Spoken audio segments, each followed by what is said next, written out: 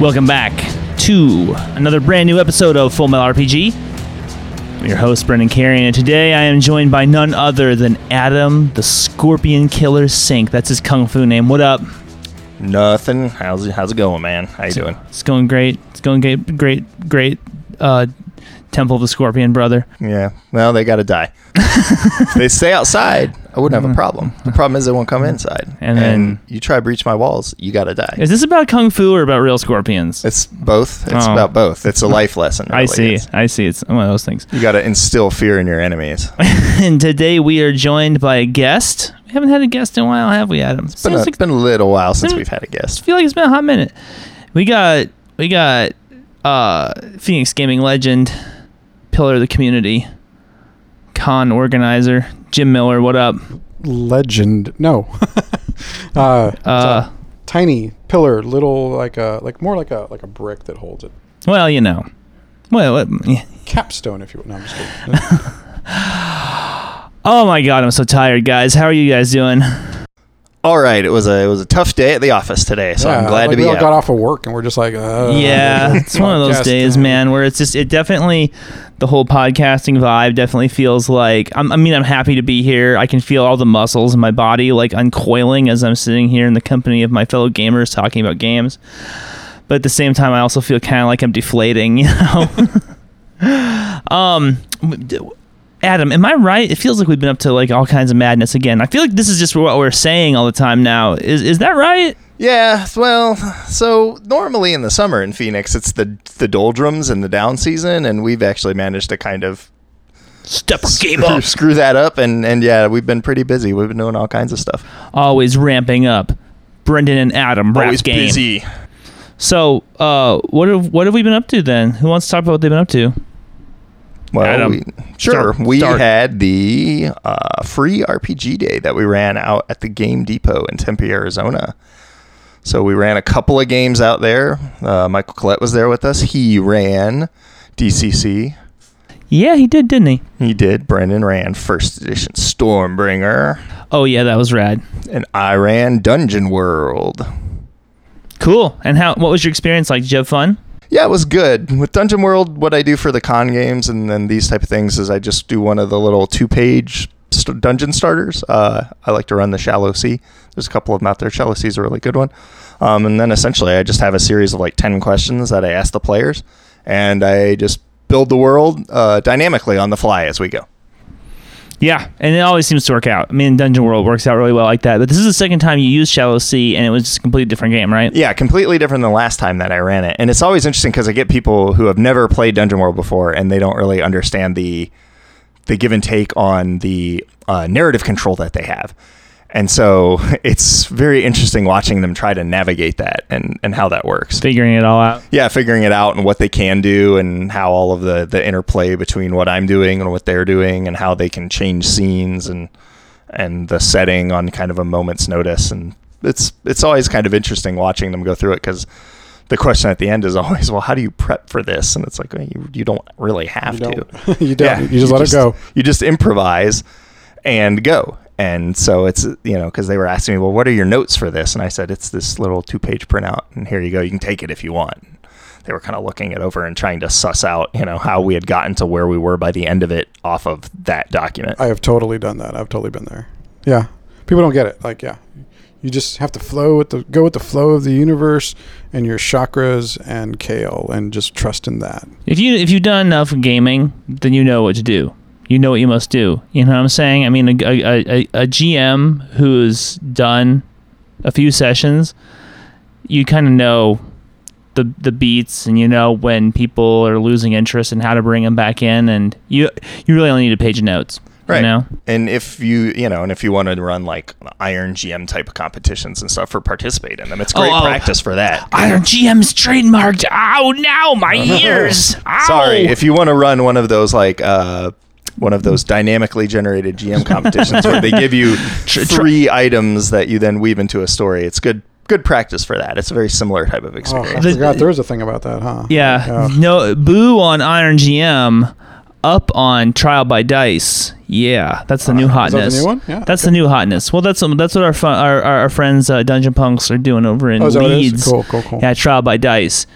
Yeah, TBD. Nice. Yeah. So, Jim, you did some free RPG Day stuff, right? I did. I ran Kids with Bikes, which was a Kickstarter that successfully funded, and it's kind of like the 80s throwback, Stranger Things, Goonies kind of a vibe of a game, and it was really, really good. I really liked it a lot. I had my doubts initially reading those rules about like if it was, put together enough, but in the end, if you just read those rules and just sort of trust it, like it all works out like amazingly well. It's a very simple system and the best part of that game was that like, I played with, people that were kind of like mid 30s, late 30s.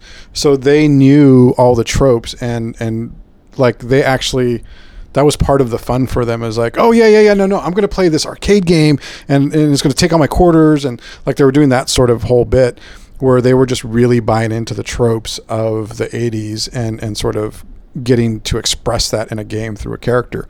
And that's a part of the game that I never considered.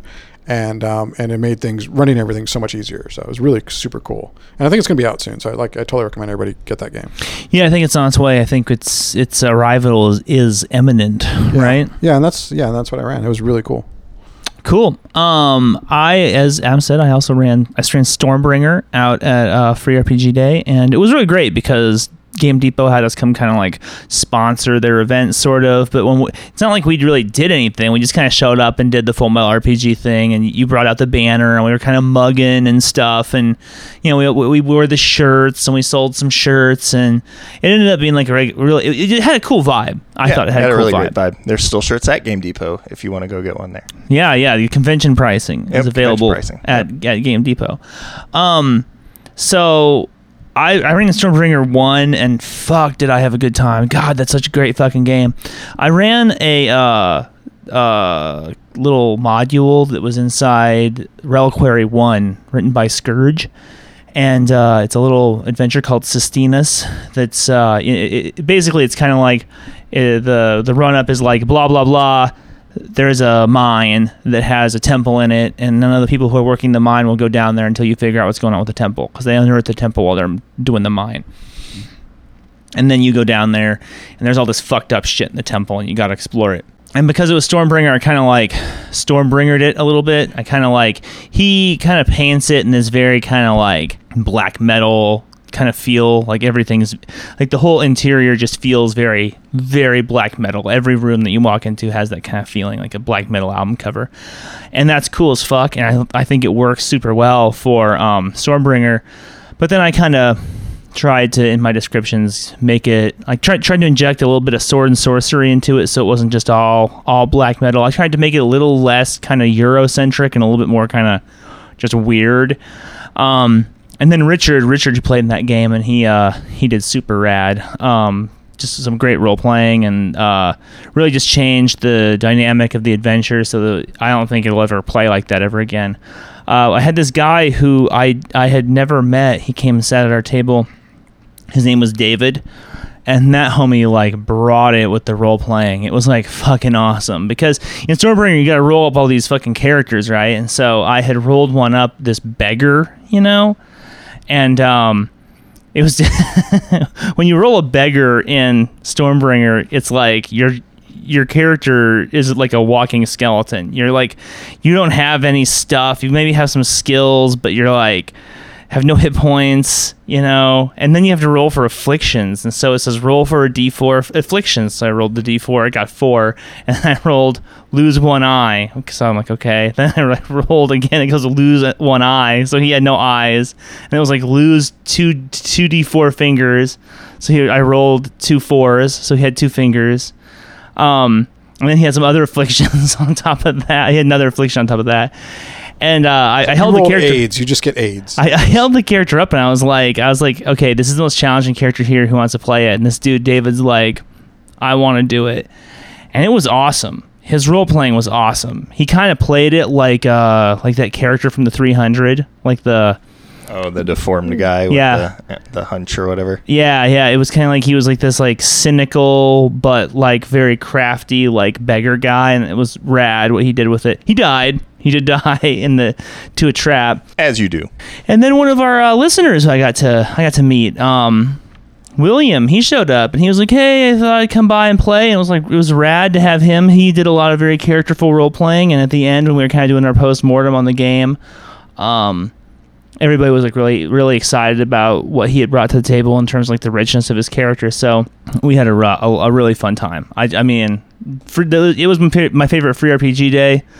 We'll do again. Hopefully, our sponsors, Game Depot, will have us back next year to do that again. You run anything else recently, guys? I ran a little bit of Tiny Frontiers with my son. That was really cool. Neat. We just had Alan Barr on very recently, bonus episode. If it's the one right before this episode, if you haven't had a chance to check it out, you might. Really good episode. Like, Alan's really fucking cool.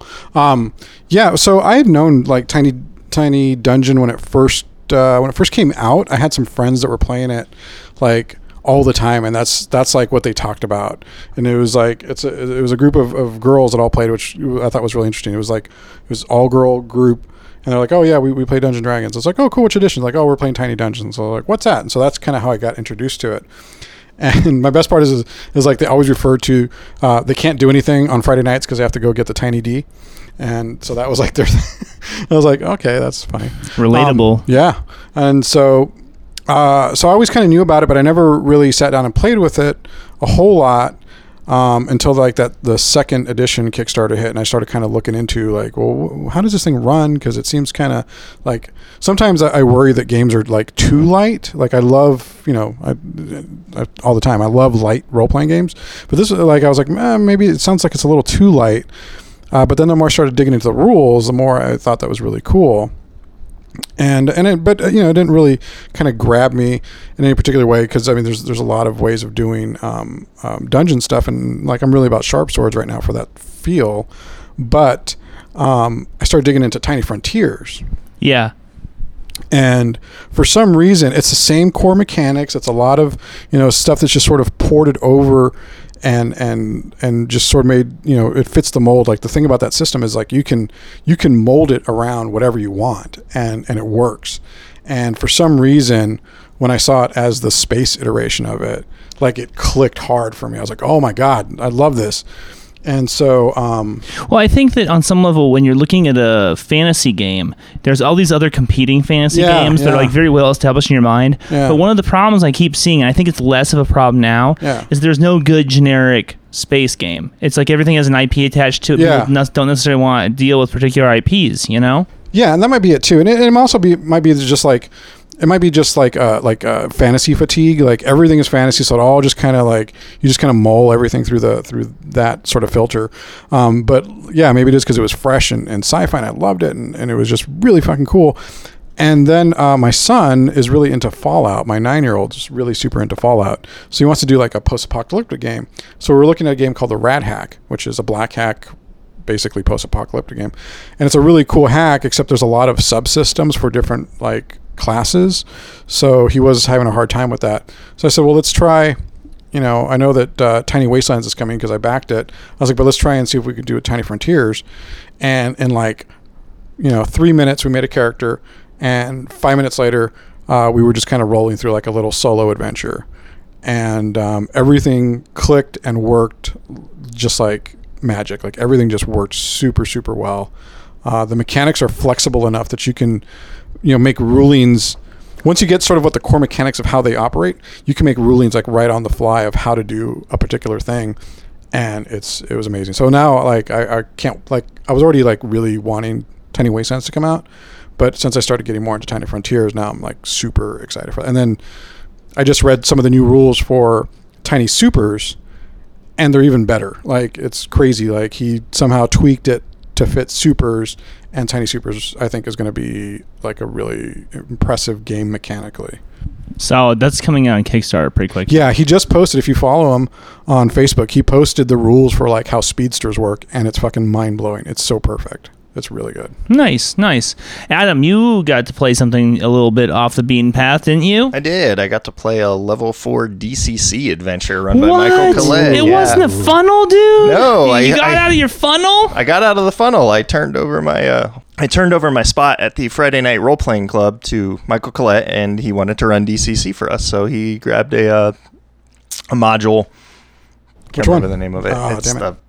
about essentially like the idea is someone close to you has died, and you have to bridge the gap between the living and the dead, and there's this god of death, and then the goddess of the moon, and the same moon goddess from the other one? No, a different one. So not the one from the funnel, a different moon goddess. I'm not sure there's like an internally consistent like deity hierarchy in that game. There sort of is, but it's really fluid. Like yeah. So I was playing from the funnel I had run through with him before. I had 2 characters that were in that. There was a Star at Sea. I had Rufus, and then the person that he had gone to save was Johnny Blossomfingers, his elf friend. And so this time I was playing Johnny Blossomfingers, trying to go save Rufus, who had died. And then the other people wanted Tragic. Yeah, it was terrible after they had found happiness together. And so some of the other people had their own reasons for wanting to go get him. One of them. So I was playing that, and I was, his lover, and one of the other guys I was talking to, I was like, yeah, we have to get Rufus, and he's like, yeah, and I was like, well, why do you want to get him? He's like, oh, so I can kill him. And I'm going, but he's my, husband. I'm not going to let you, kill him. I'm not going to let you bring him back from the dead to kill him? Right. And I said, this makes no sense. Why are you going to bring him back from the dead so you can kill him? And I had that moment where I was like, I'm just going to hit you with my axe. And I was like, it's probably too early in the game to devolve into, PvP. So I held back. You should have pulled a Ben Bailey and just got right in his face and started yelling. No, I decided what I'll do is I'll just wait till the end, and if I'm still alive, I'll spell burn everything and just blast him nice out of existence. Nice. So we'll see how that goes. And yeah, so we were trying to get into this moon goddess temple, and I could not roll to save my life. It was pathetic. I tried 3 different ways to get in, and failed every single time. So at that point, and I'm sure you witnessed it, I devolved into murderous axe mode and just started beating people's faces in with an axe, because my character is playing a nobleman, and it's all these peasant guards who are barring him entry to this temple. So he just decided, well, it's time that you guys learn your place in the hierarchy of our society, and went a little axe crazy. As one does in DCC. So that's a 2-parter, right? Michael's gonna pick it up and finish it. Yeah, we haven't finished it. We ended it after I had basically just murdered 2 of these guys, and then the other one who was surviving, who had dared to strike me, I cut his eyes out, because he's got to learn a lesson. Yeah, you're not supposed to touch your betters.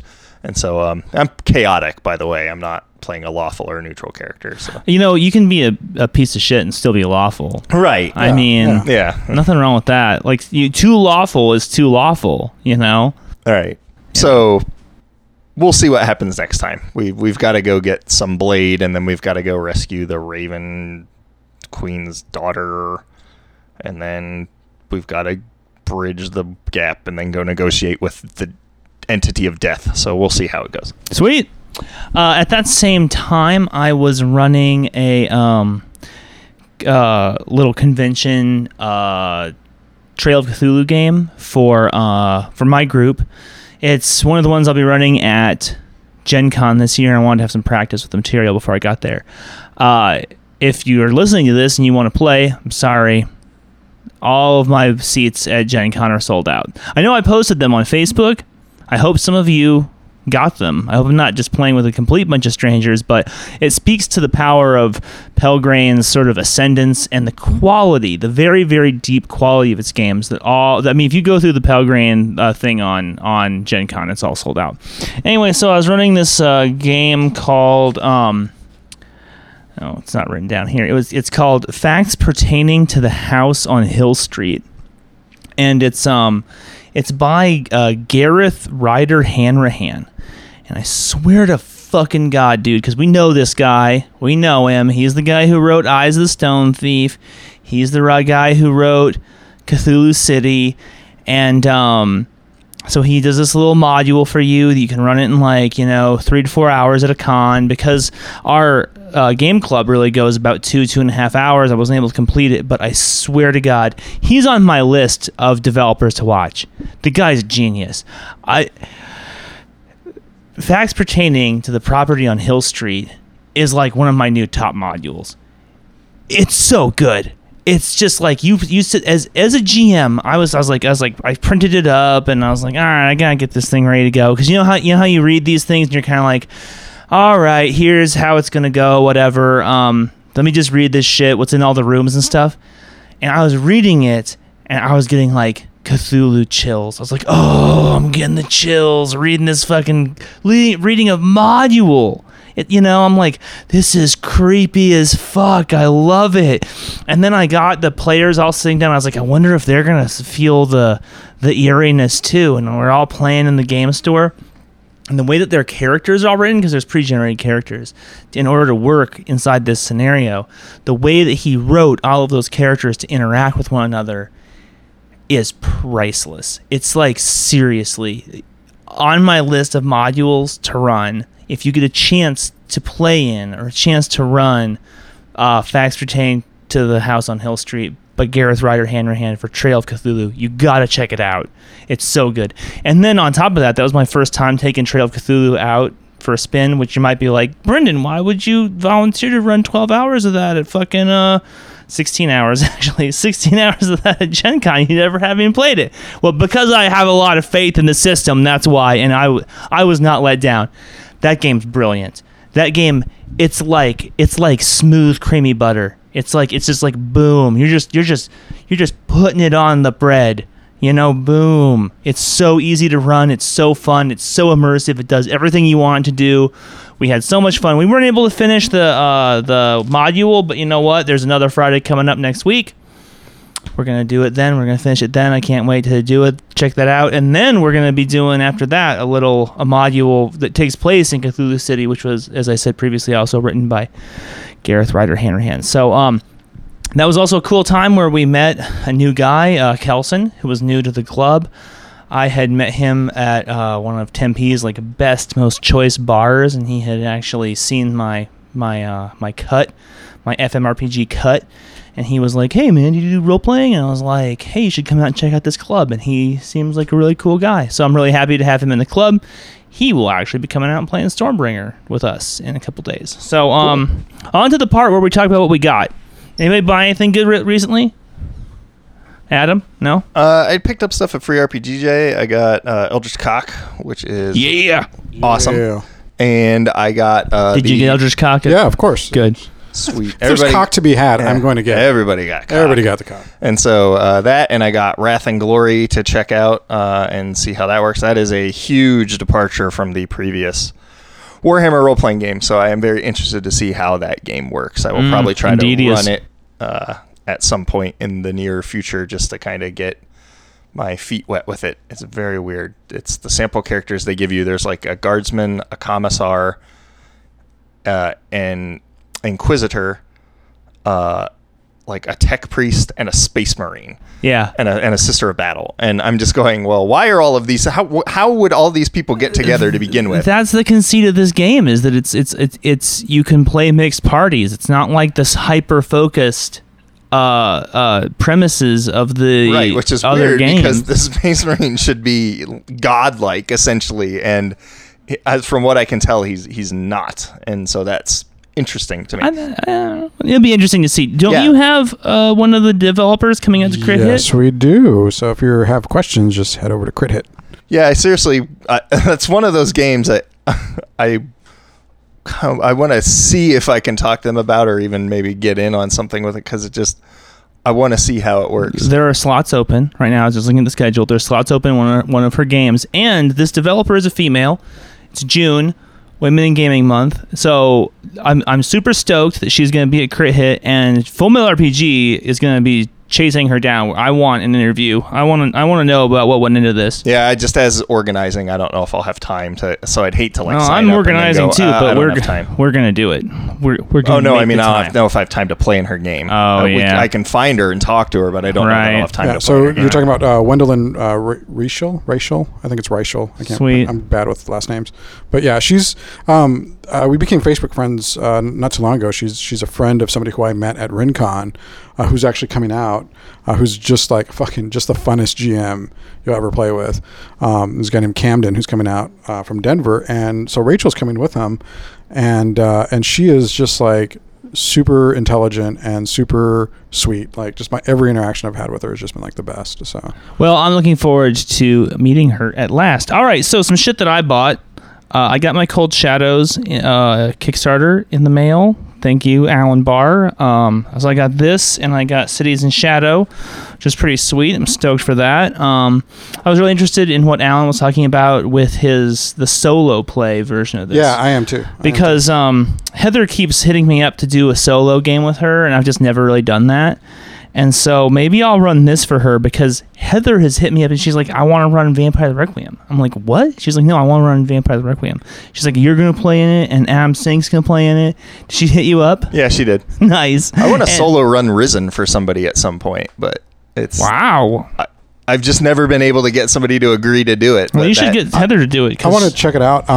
A good solo game side topic is No side topics. Moving on. No. No. So also, Murderous Ghost. Also, I got because I got Mutant Year Zero, and I picked up Zone Compendium 2, Dead Blue Sea. That looks pretty sick. That's a good book. Ben I Bailey and recommend I, we have this like deal with each other where when we buy lots and stuff online, we give each other the stuff that we have doubles of, so that we're always like that. We can always make use of the doubles. So he recently bought a huge lot of rifts for that guy's on a rift bender. I know. I was talking about Rifts even a year or more ago. Dude, he's been on and off it. It's weird. It comes and it goes. What's happening, Ben? Anyway, he got a copy of Rifts Japan. Rifts. And so I inherited a copy of Rifts Japan that he didn't need. Then my homie Richard, motherfucker, hooked it up.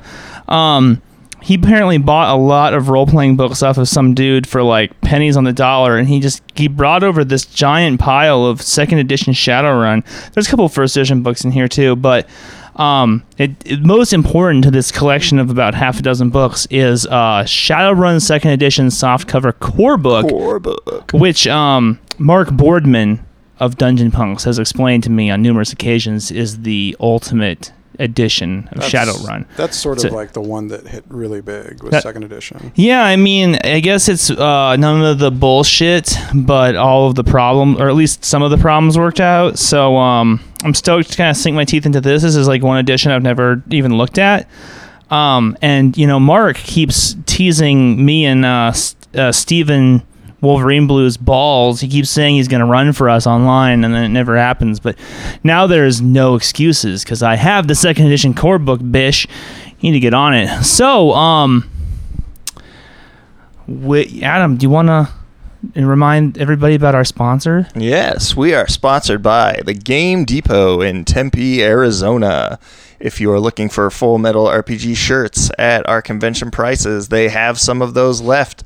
Game Depot in Tempe, Arizona on McClintock and Southern. It's over by the YCs, back behind the McDonald's, next to the Habitat for Humanity store that went in over there, interestingly enough. Also by the Janitor Supply store, but and the less we say about that, the better. And the Planet Fitness, but so there's a, you can go get a workout, go to Game Depot, go get yourself a bowl of delicious Mongolian barbecue food. Ooh, that sounds like a solid day. That's your whole day. It's a solid day. It's like date night. I think you there's just do also date Baskin Robbins. Date night with yourself. Yeah, there is a Baskin Robbins. There is a Baskin Robbins too. You can just, and then if you need to go grocery shopping, there's a little Sprouts. But yeah, Game Depot in Tempe, Arizona. Let them know that we sent you. If you're looking for shirts, go in there and grab a shirt. If you're looking for books, go grab a book from them. Yeah. Especially if it's any of the ones that we've talked about that have inspired you. Especially if it's one of the ones that has inspired you, and do let them know that we sent you.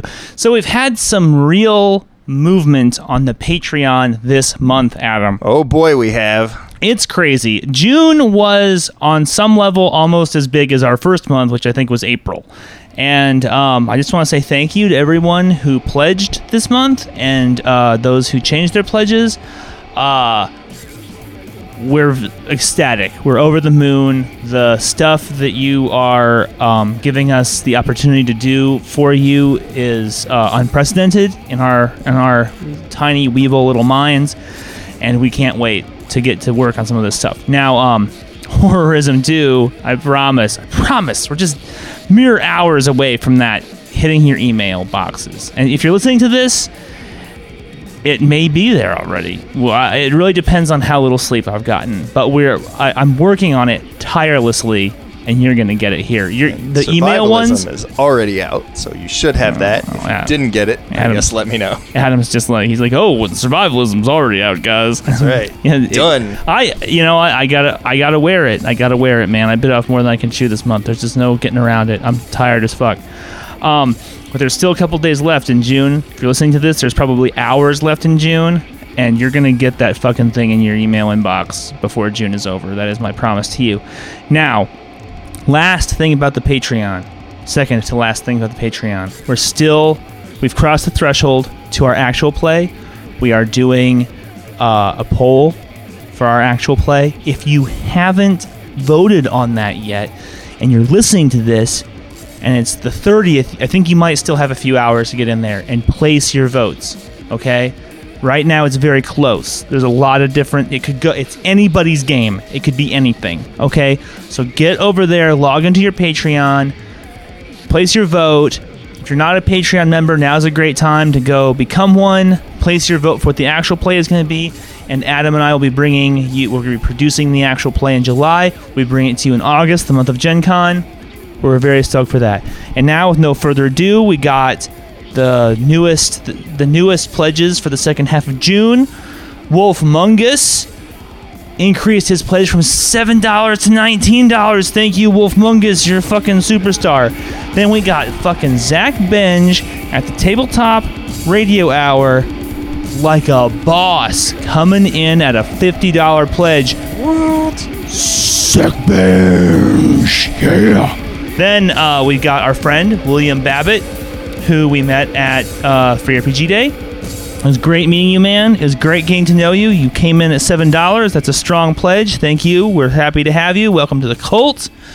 And that is our Patreon for June. What do you think, Adam? Is it time for a break? It's time for a break. It's time for a break. Let's do this thing.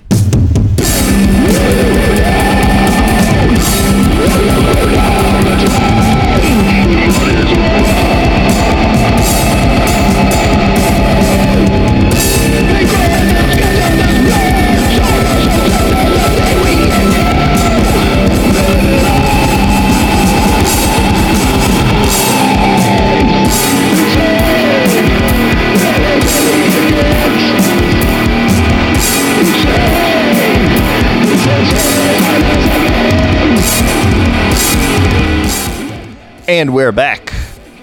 With us, our special guest, Phoenix Gaming luminary, Jim Miller. Yo. Here to hit us up with some crit hit goodness. Yeah. What's up, the crit hit, man? Well, we are getting ready to... It's almost that time of year. We're all going to get together and play some games. It's going to be really good. Things are moving. A lot of the merchandise is in. We're finalizing a lot of the stuff that we need to get ready. I just went over the layout with the hotel, so everything's looking really good, and it seems like everyone's really pumped.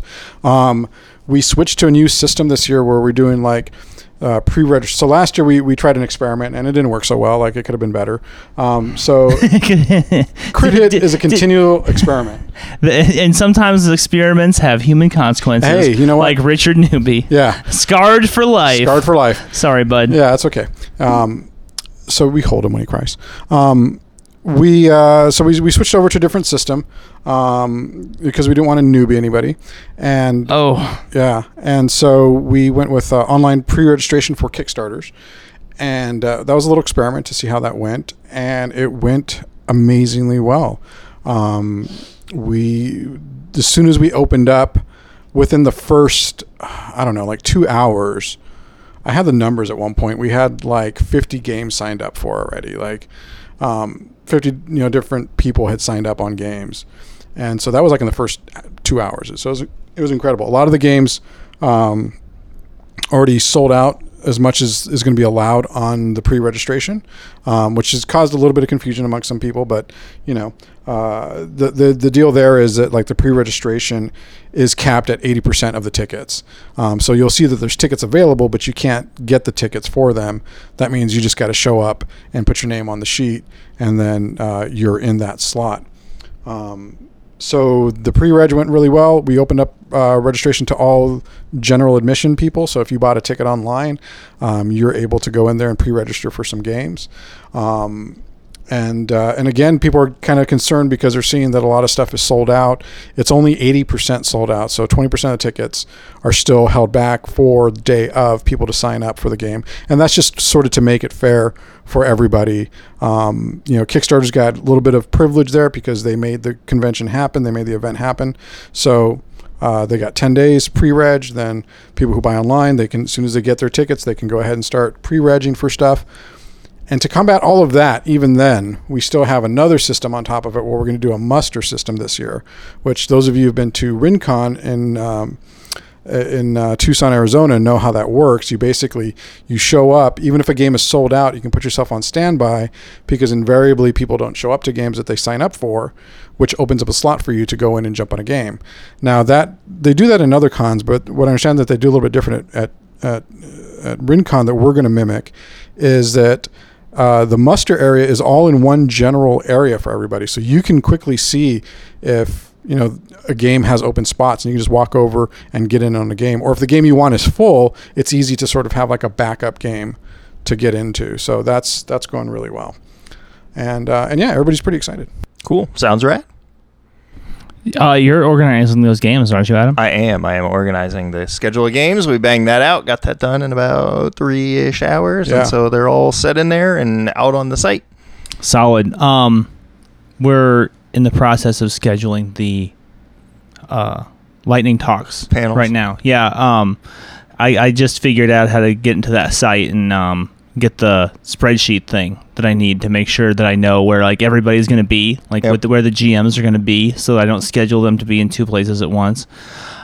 So that all should be done next week, which will put us right up against the beginning of the con. Pretty stoked about that, So it's always a good 3 days.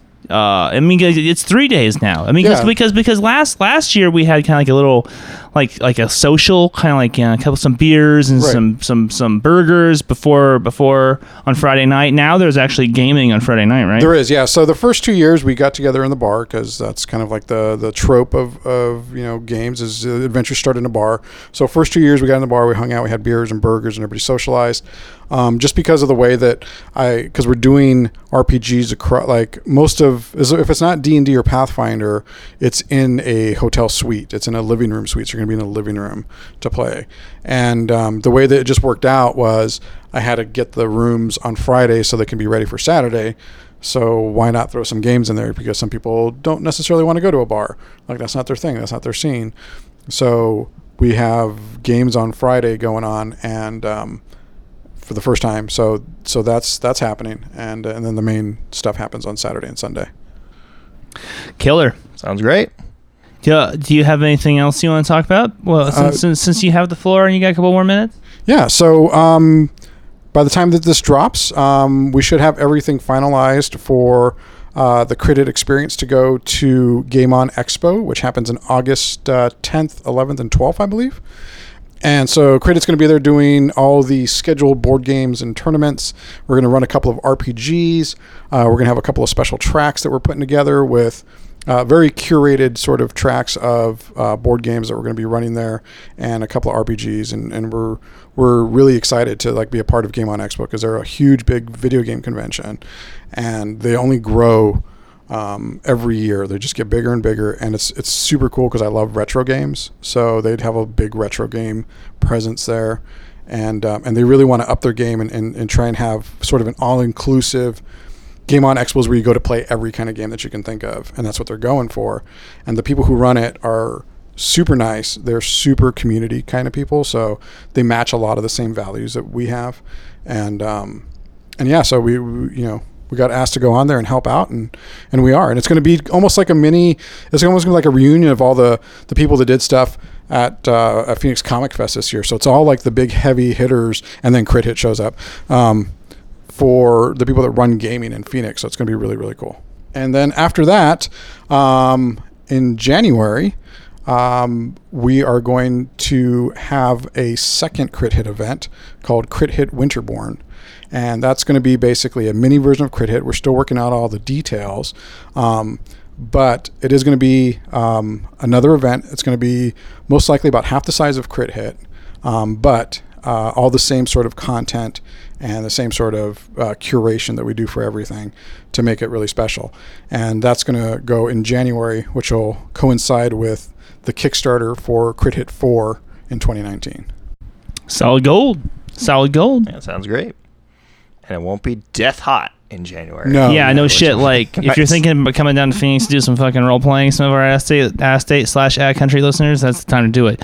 Because let me tell you, man, fucking Phoenix in January is beautiful. That's great. Yeah. It is fucking gorgeous. It's the time to be here. That was the original plan for Crit Hit from before year one, was to have a July and a January event. I talked about it often, how I didn't get a chance to do the second event.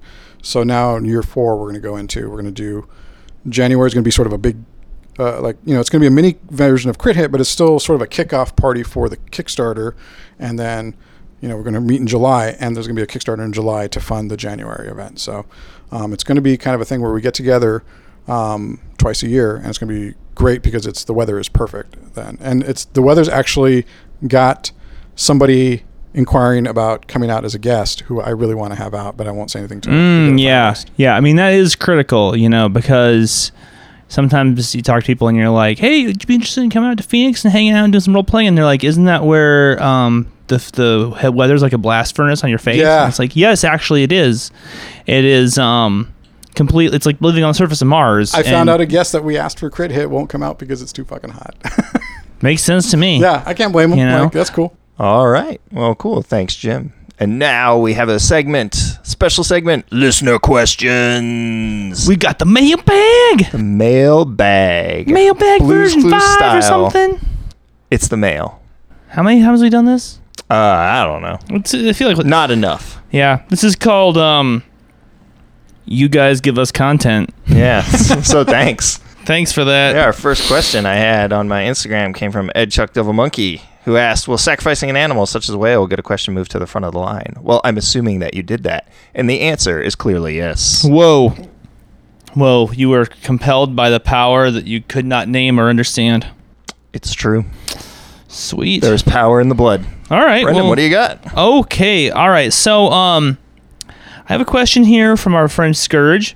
He wrote me on Instagram, and he hit me with a query that is near and dear to my heart, so I just really wanted to weigh in on this really quick. And he says, what is the most played out adventure seed / trope / character design seen today in gaming? Now, I think that this means a lot to Scourge because he is in the development game. He's like us. He's like just getting started in the development game, and he's pushing. You can tell he's pushing. He wants to be. He doesn't want to just ride the coattails of what everybody else is doing. He wants to be out there, and these are the kind of questions people who want to be out there have to ask themselves. Now, here's my answer. The most tired fucking thing in all of gaming, the thing that makes me want to saw off a shotgun barrel, put it directly into my mouth, and then pull the trigger, emptying my brain pan against the wall, is the way that every fucking adventure begins with everybody getting called into a room and then told what to do. Okay? It's the oldest thing in the world. We get this from Tolkien. We get this from video games. There's this certain kind of there's this attitude like, oh, that's the way it's going to be. So we just have to accept that that's just the way it's going to be. And it's such a trope in our genre that people take it for granted. People will just write something at the beginning of a module or at the beginning of an adventure where they go, oh, blah, so-and-so calls together the players, doesn't really matter how, but then they tell them to do this thing. And it's old, man. It's tired. I'm sick of it. There is such a wealth of experience that role-playing has the potential to mine, and people are defaulting on it. They're just defaulting on it. I was listening to a different podcast, and they were talking about White Wolf modules, and they were like, "Oh, name the best White Wolf modules." And then he paused. This was at a panel, and then he goes, "See, you can't think of any because they all suck." And then there was some chuckling from the audience, and that's actually not true.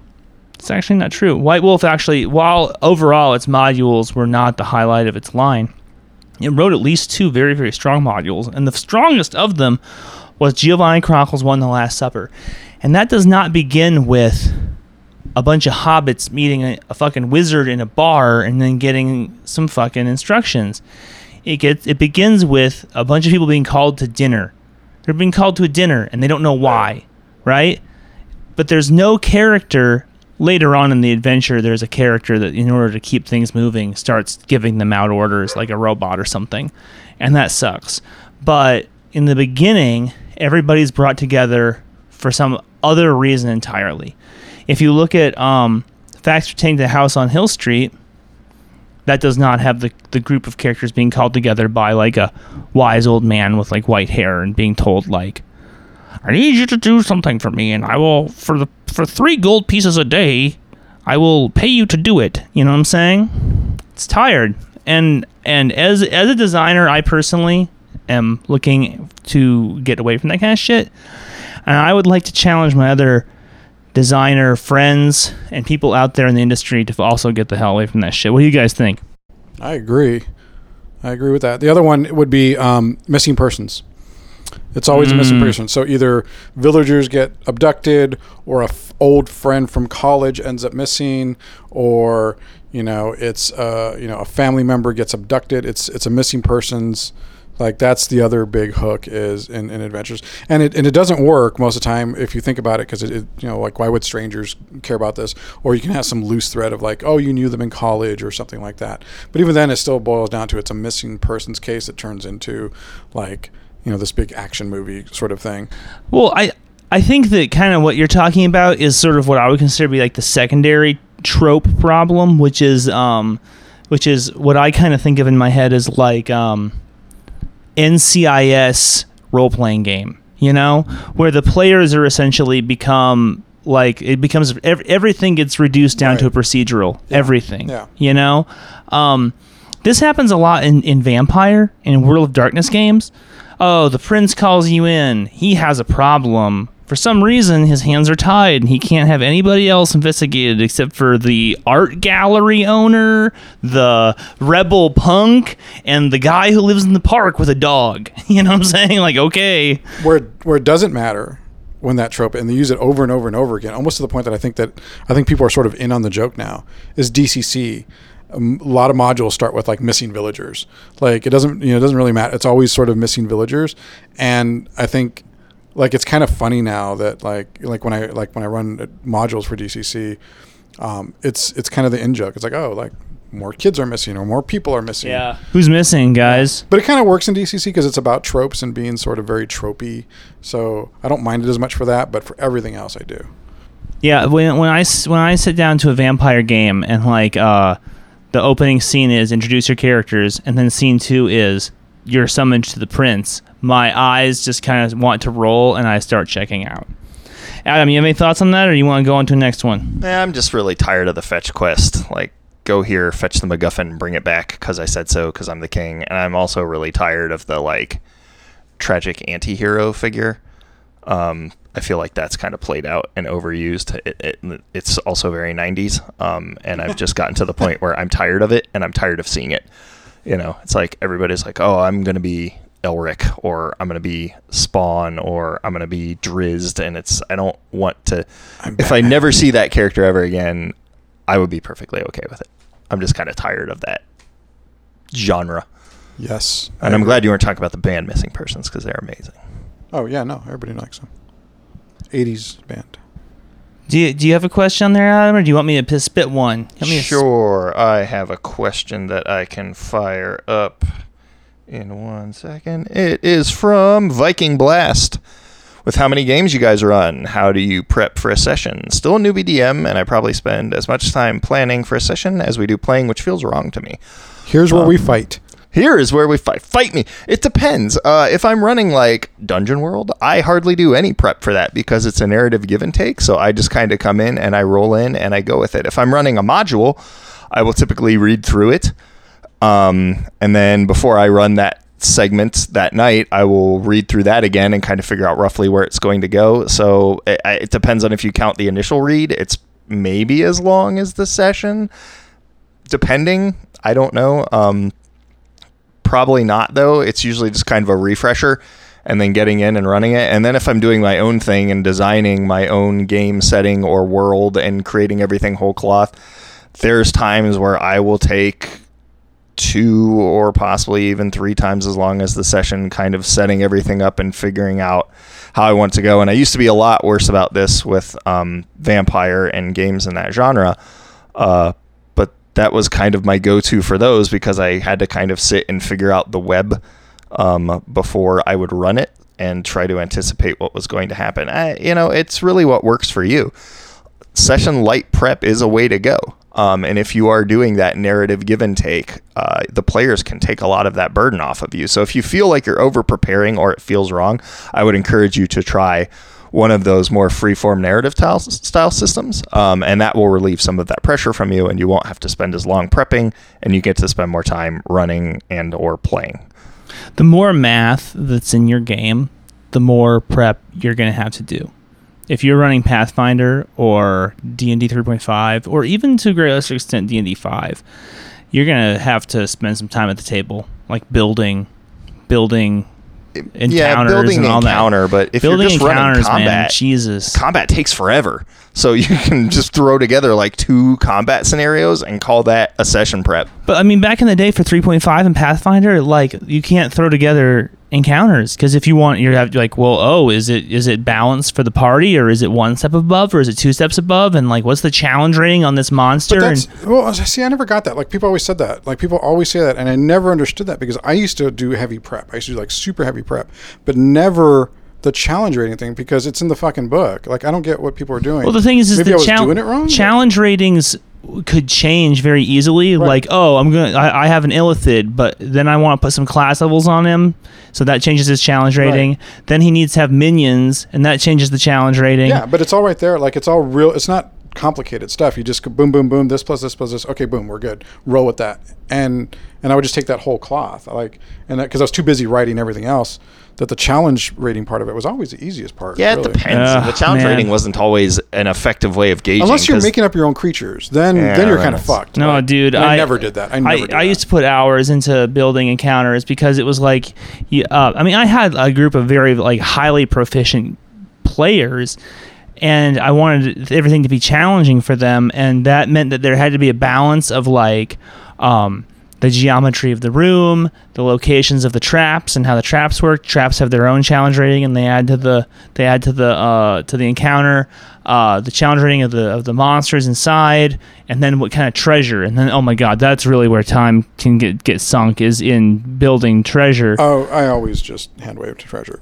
Like you have enough money. Man, well, it's hard to do that with 3.5 and Pathfinder because those systems assume that they're getting certain magic items at certain there's levels. a magic item economy that you have to account for, because if they're not keeping up with it, they'll be underpowered, and if you're just like Monty Halling it, they will be completely overpowered. Yeah. Well, so that part, yes, but like the bookkeeping of how many gold pieces. Like, all right, you get 432 gold pieces. No, fuck that. You're moderately rich now. Yeah, but that's what they're using it for, is to buy the magic item so that they can become insanely good. General, I would just do super general things for that. Like, if I thought they needed that particular magic item to get forward, then they could buy it. They had enough money. That was always like that and encumbrance were the 2 rules that I always hand wave. Yeah.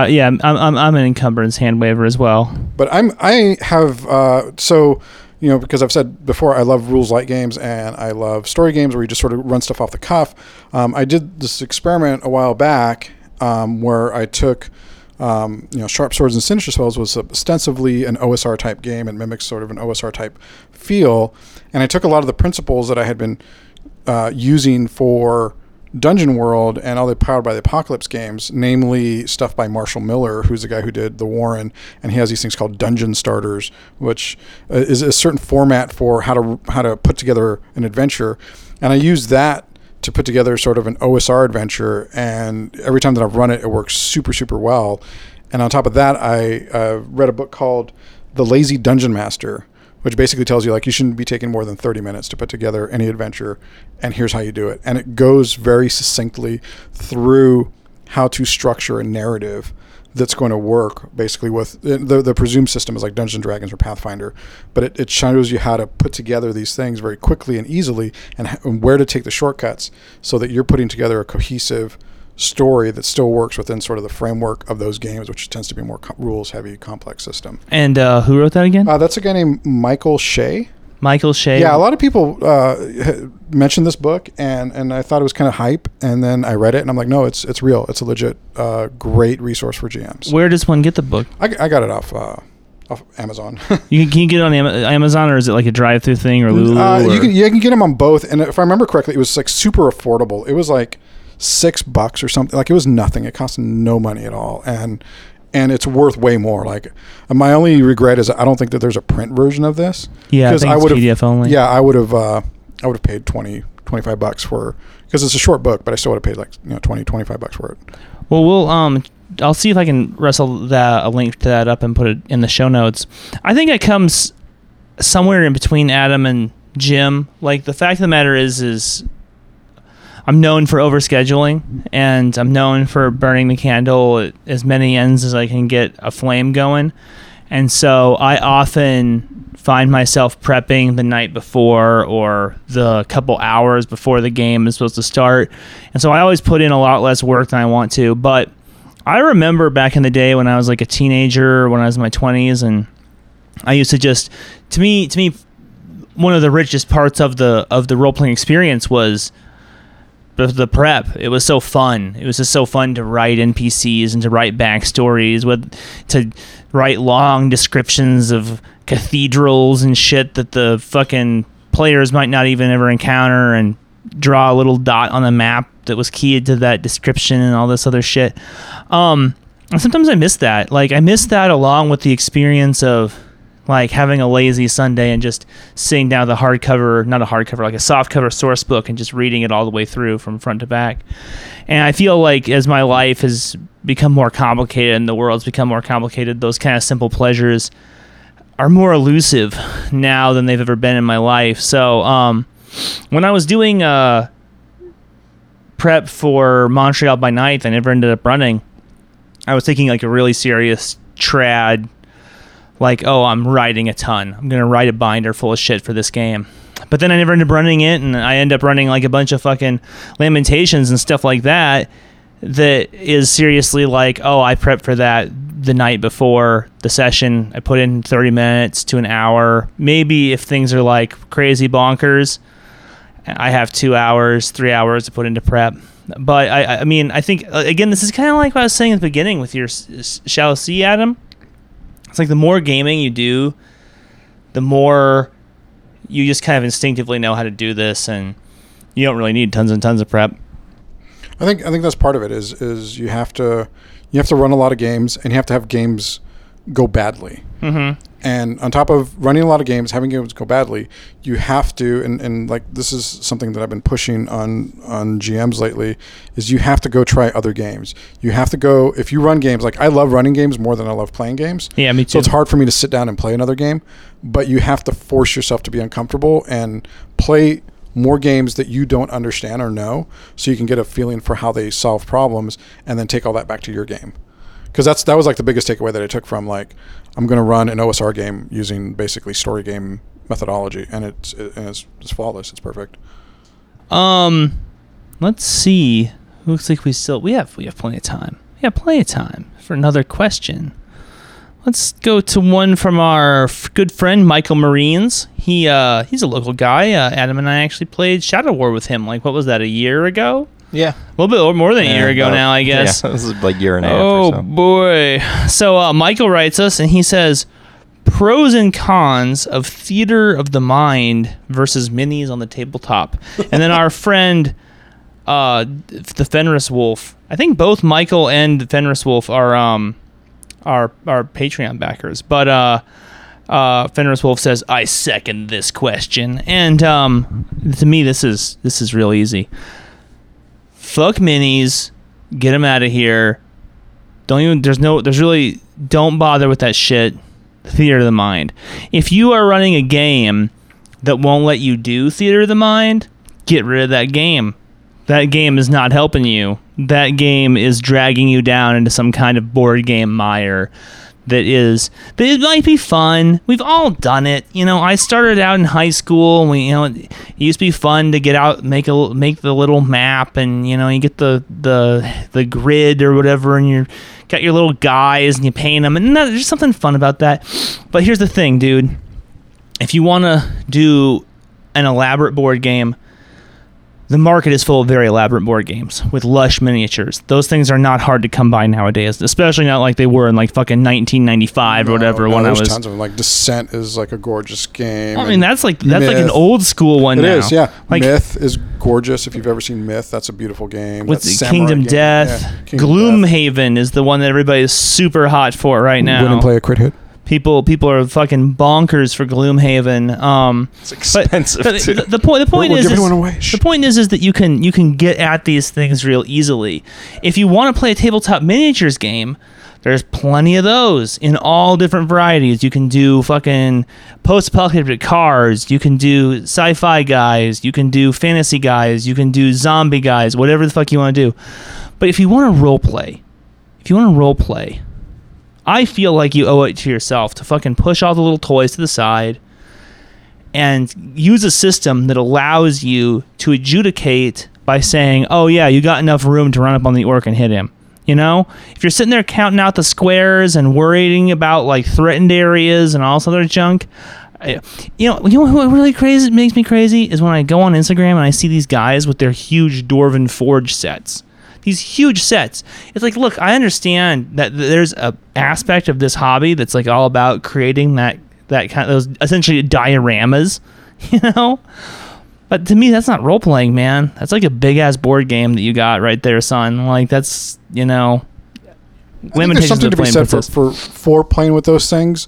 I used to run Savage Worlds for a few years.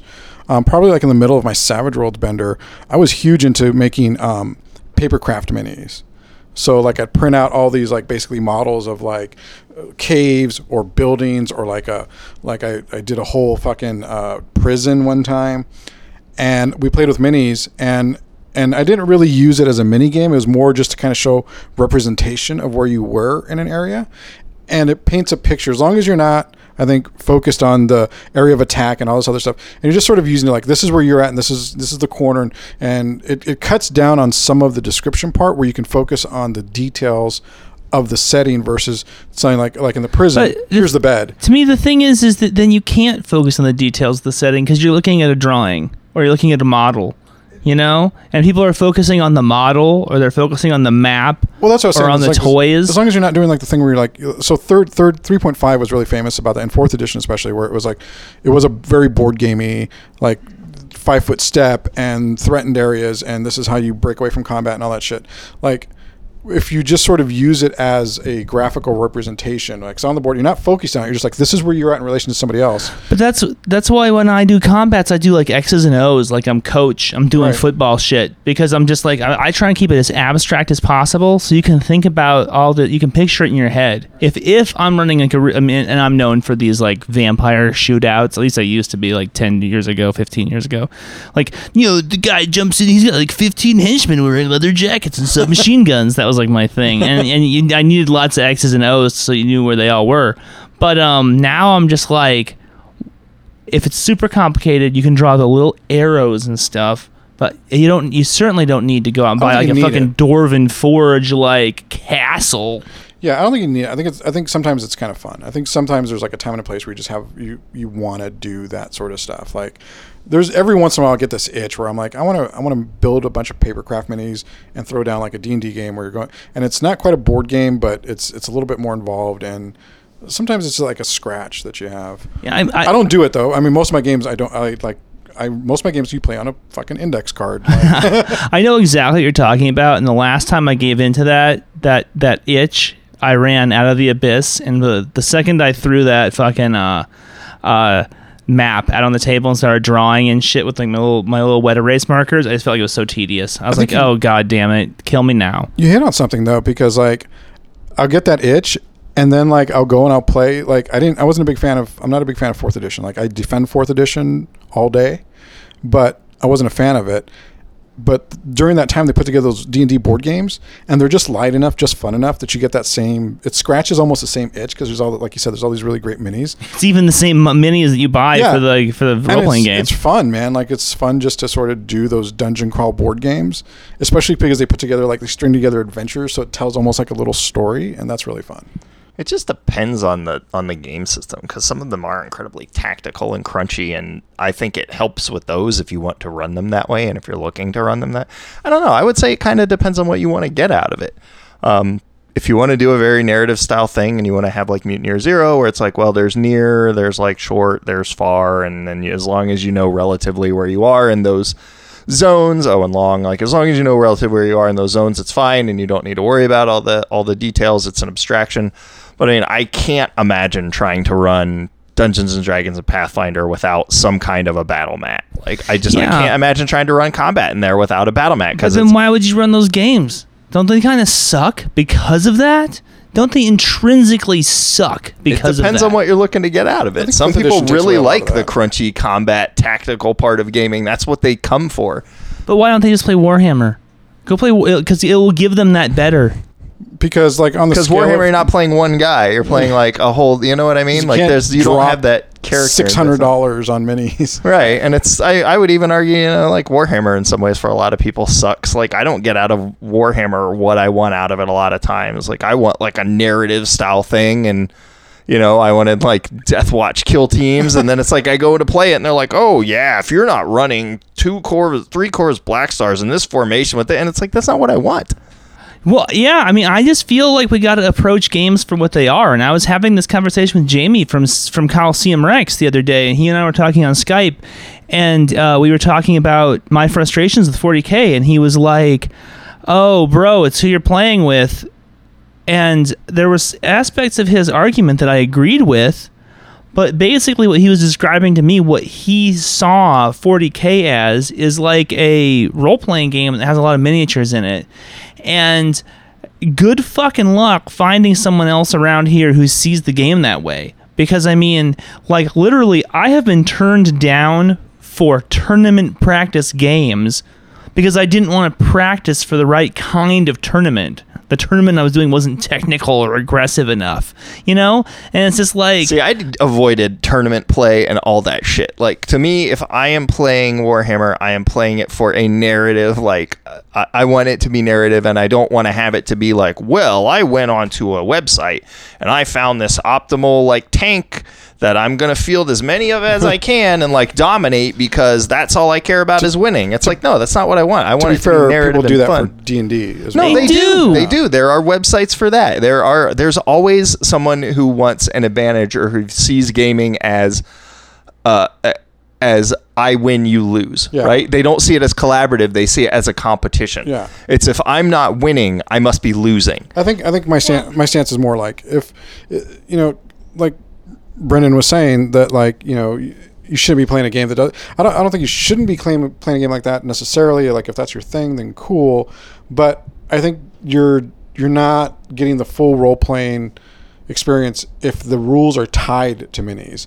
I think sometimes if you add it for sort of ambiance and flavor, then it's very cool. But the minute you detach rule sets, like hard rule sets where you're sitting there counting spaces, you're just kind of just narratively doing things with minis, I think that's where like the sweet spot is. I think there is a sweet spot that you can get to if that's your jam. Like if you want to just make stuff and show it off and use it. But the minute that there's like a rule that says you have to do so many steps, like I think that's where you get lost. Well, I mean, like I can already hear, like, even though this episode hasn't been released, the psychic screams of all the people who disagree with me are like penetrating space time. They're like hitting me. They're like rending my brain right now, and like I can hear some of my friends. They're yelling things at their speakers, like there's no such thing as bad fun, and you can't make rules about what's fun and what's good and what's not. And I'm like, okay, all right. I mean, fine. I guess it's all just one big melange of different tastes, and we all get to find what's good for us and what's not good for us. But I guess because Michael is asking what's like good for me or not good for me, I'm gonna say get those fucking grid maps out of here. I don't want to play D&D. I don't want to see your toys. If somebody wants to hit me up for Warhammer, I'm game. Actually, I'm doing this thing right now called Dead Zone, so hit me up for that. I think if you have to open up a rule book to play a role-playing game, you shouldn't play it. How about that? Oof, that's pretty rough. That's some hot takes. Yeah. That's pretty rough. That's another episode. You're gonna huck your GCC book in the Yeah. trash when you get home. Yeah. No shit, dude. All right. So I think I feel like we have time for 2 more questions if we're quick. There's one here that I promised we would do, and okay. All right, Louis Torso, he's a longtime listener, and he often writes into these mailbag episodes, so I'd like to honor his request. He says, where would you like RPGs to go next, be it system, setting, or ways to play? Do you want something new or to refine what already exists? And I'm going to kind of lead on this one, but I want to hear you guys' thoughts as well. I'm going to try and keep it brief. And here's where I want role-playing to go.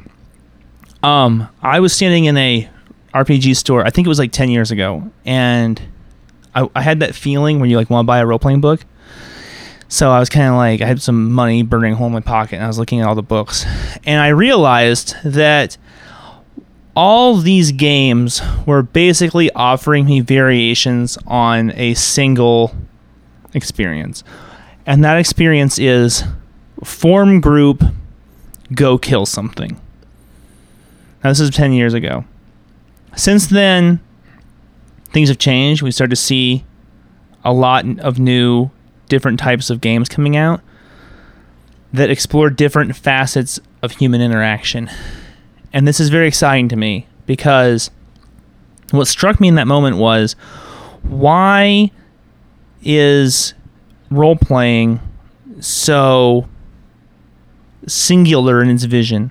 It's kind of like when you walk into a comic book store and you see racks and racks and racks of guys in tights beating each other up, and you're like, this is a medium that can talk about like all these different aspects of human experience, and yet it focuses so specifically on this one concept of modern day mythology. And we're seeing comic books move away from that in a huge way, and I think we're starting to see role-playing games move away from that in a big way. And I really want to see role-playing games continue to move away from that. I would like, as you and I, Adam, both learned, Ladros Egri, the art of dramatic writing, drama is conflict. And there are so many times of conflict that are not violent. And I'm not sitting here and I'm like trying to say some kind of like Mahatma Gandhi, like we got to have pacifist role playing. I'm not saying that. I still want games that are about intense conflict of ideas and personalities. But I want to do something other than just kill people all the time. I just want to do something other than hunt and kill and genocidally eradicate. They're having more ideas than that, and I really am waiting for people to come up with them. They are, and I think you're seeing that, and it's the best, most exciting part of gaming right now is you're seeing indie developers make games that are about experiences and about feelings and emotions and experiencing sort of a very specific target. And a big majority of these are coming from women designers that are finally getting to shine and give us things that I think, maybe doesn't appeal to like the way that we were molded by society to think. And so we're getting different stories and voices. But then you also have games like that I love, like The Warren. The Warren, you play a bunny rabbit where combat doesn't work for you very well. Like it just is not mechanically a thing that you can do very well. It's in there, but I think it's in there to more kind of hurt you than anything else. Like, it's just not a good idea to do that. And you see things like in investigative games like Cthulhu Dark, and even I took some of that thing where, like, if you fight a monster, you die, because Cthulhu, you should not be able to fight monsters, really. And I think that's where games need to go, is where you do things that make you evocative of an emotion, good, bad, or indifferent. Sometimes even doing something very uncomfortable is very good. There's a game called Sunshine Boulevard. If you know what it is, don't tell anybody what it is, but check out. But if you were interested in playing it and you have somebody that you can play Sunset Boulevard with, it's an amazing experience that is very unique to role-playing games. Fiasco is another one where it's conflict, and it's not about killing things so much as it is about making bad decisions and having shit go worse for you. So, those things I think are where games need to go. And then the last part of that is narrative control. The paradigm of I am the game master who sits on high and dictates my story to you, and then you participate in it, I think is less attractive over time.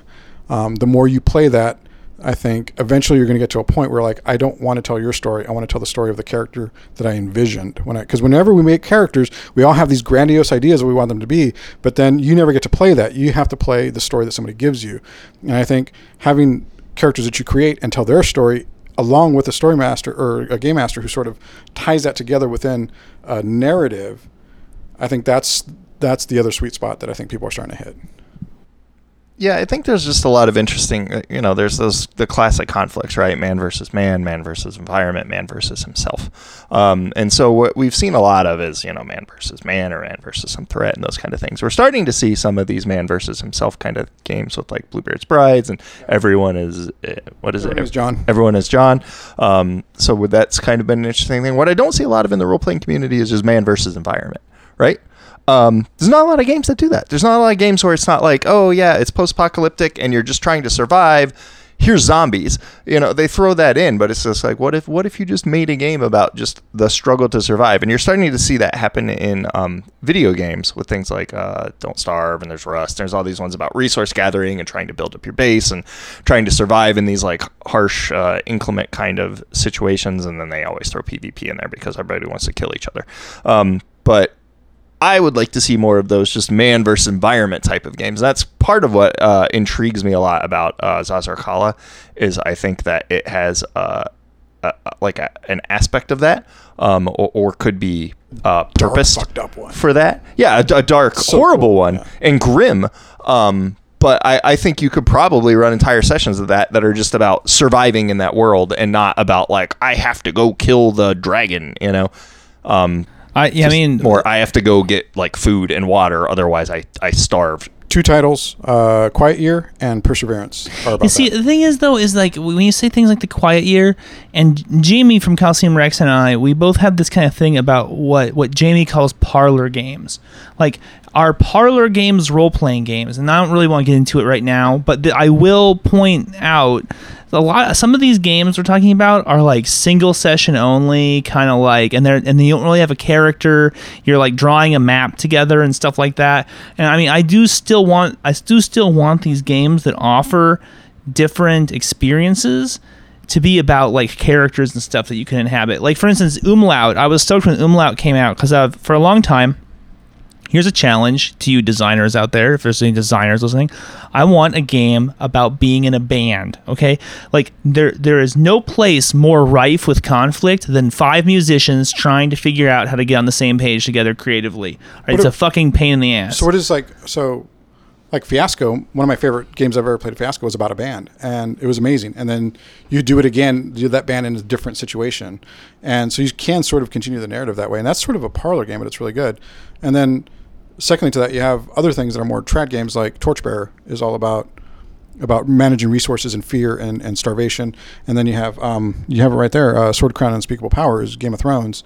And the game I'm going to play very soon, Pendragon, which everyone is raving about, is about sort of knightlyhood and Torchbearer and Scup are both still kind of like a little bit entrenched in that, like, okay, we're people with swords and we're gonna go out into the woods, and the wolves have come and now we got to swing on the wolves and stuff like that. There are still elements of that. It's a little bit closer, but they are both kind of like non-conventional takes on fantasy tropes, and so they are moving away from what we might call traditional role-playing.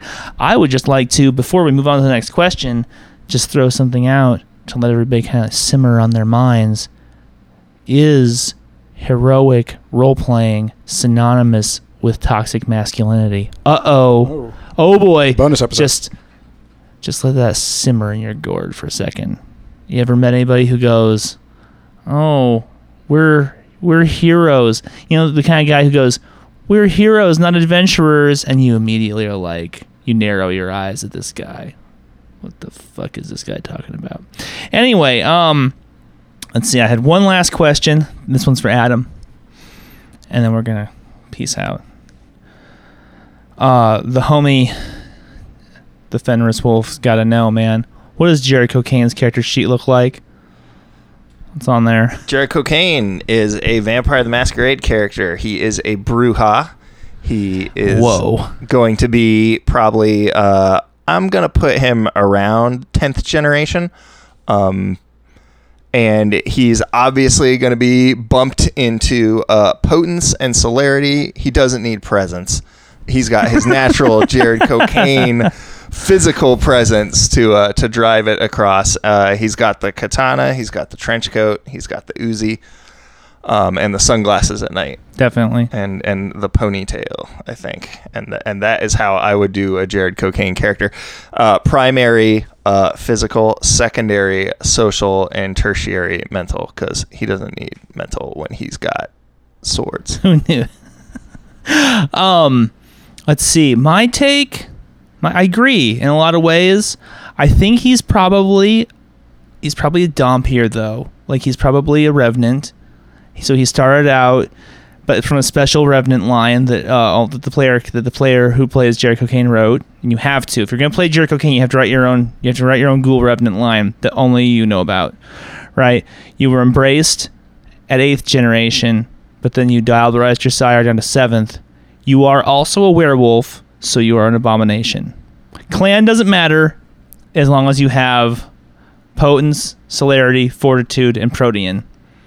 Abominations have all those mental problems though. They get all the But you see the background of his revenant family. Oh, so he doesn't suffer from that problem? He doesn't suffer from that because they're also kinfolk. Oh, there you go. Nice. Yes. And two katanas, silver edged, silver bullets. And this guys, this is from real life. All of his clips are alternating armor piercing, hollow point, armor piercing, hollow point, armor. I'm picturing like Jim Lee drawing like pouches, or Rob Liefeld. Yeah, Liefeld was the pouch guy. Yeah, Liefeld and pouches and a leather trench coat. That's what I'm thinking. Jim Lee was just like the absurdly muscled guy. It's like, hey, Jim Lee, draw Cyclops. His nickname is Slim, and Jim Lee's like, sure. And you're like, he looks like a bodybuilder, and Jim Lee's like, I don't see a problem. No, more Liefeld. I'm seeing a guy with trench coats and lots of pockets and just ultimate badass. So, if you wrote a question in and it did not get answered, then too bad. No, I'm kidding. I will write you back, and I'm going to answer your questions. Adam. Yes. Take us out, homie. All right. If you would like to interact with Full Metal RPG, find us on Instagram at Full Metal RPG. You can find us on Facebook, Full Metal RPG. Do a search, come right up. If you'd like to email us, fullmetalrpgofficial@gmail.com. You can find us on Patreon. Do a search for Full Metal RPG. We are going to be bringing you actual plays in the near future. So if you want to vote on that poll, get on it. Get out there and do it right now. Right now. We'll wait. This second.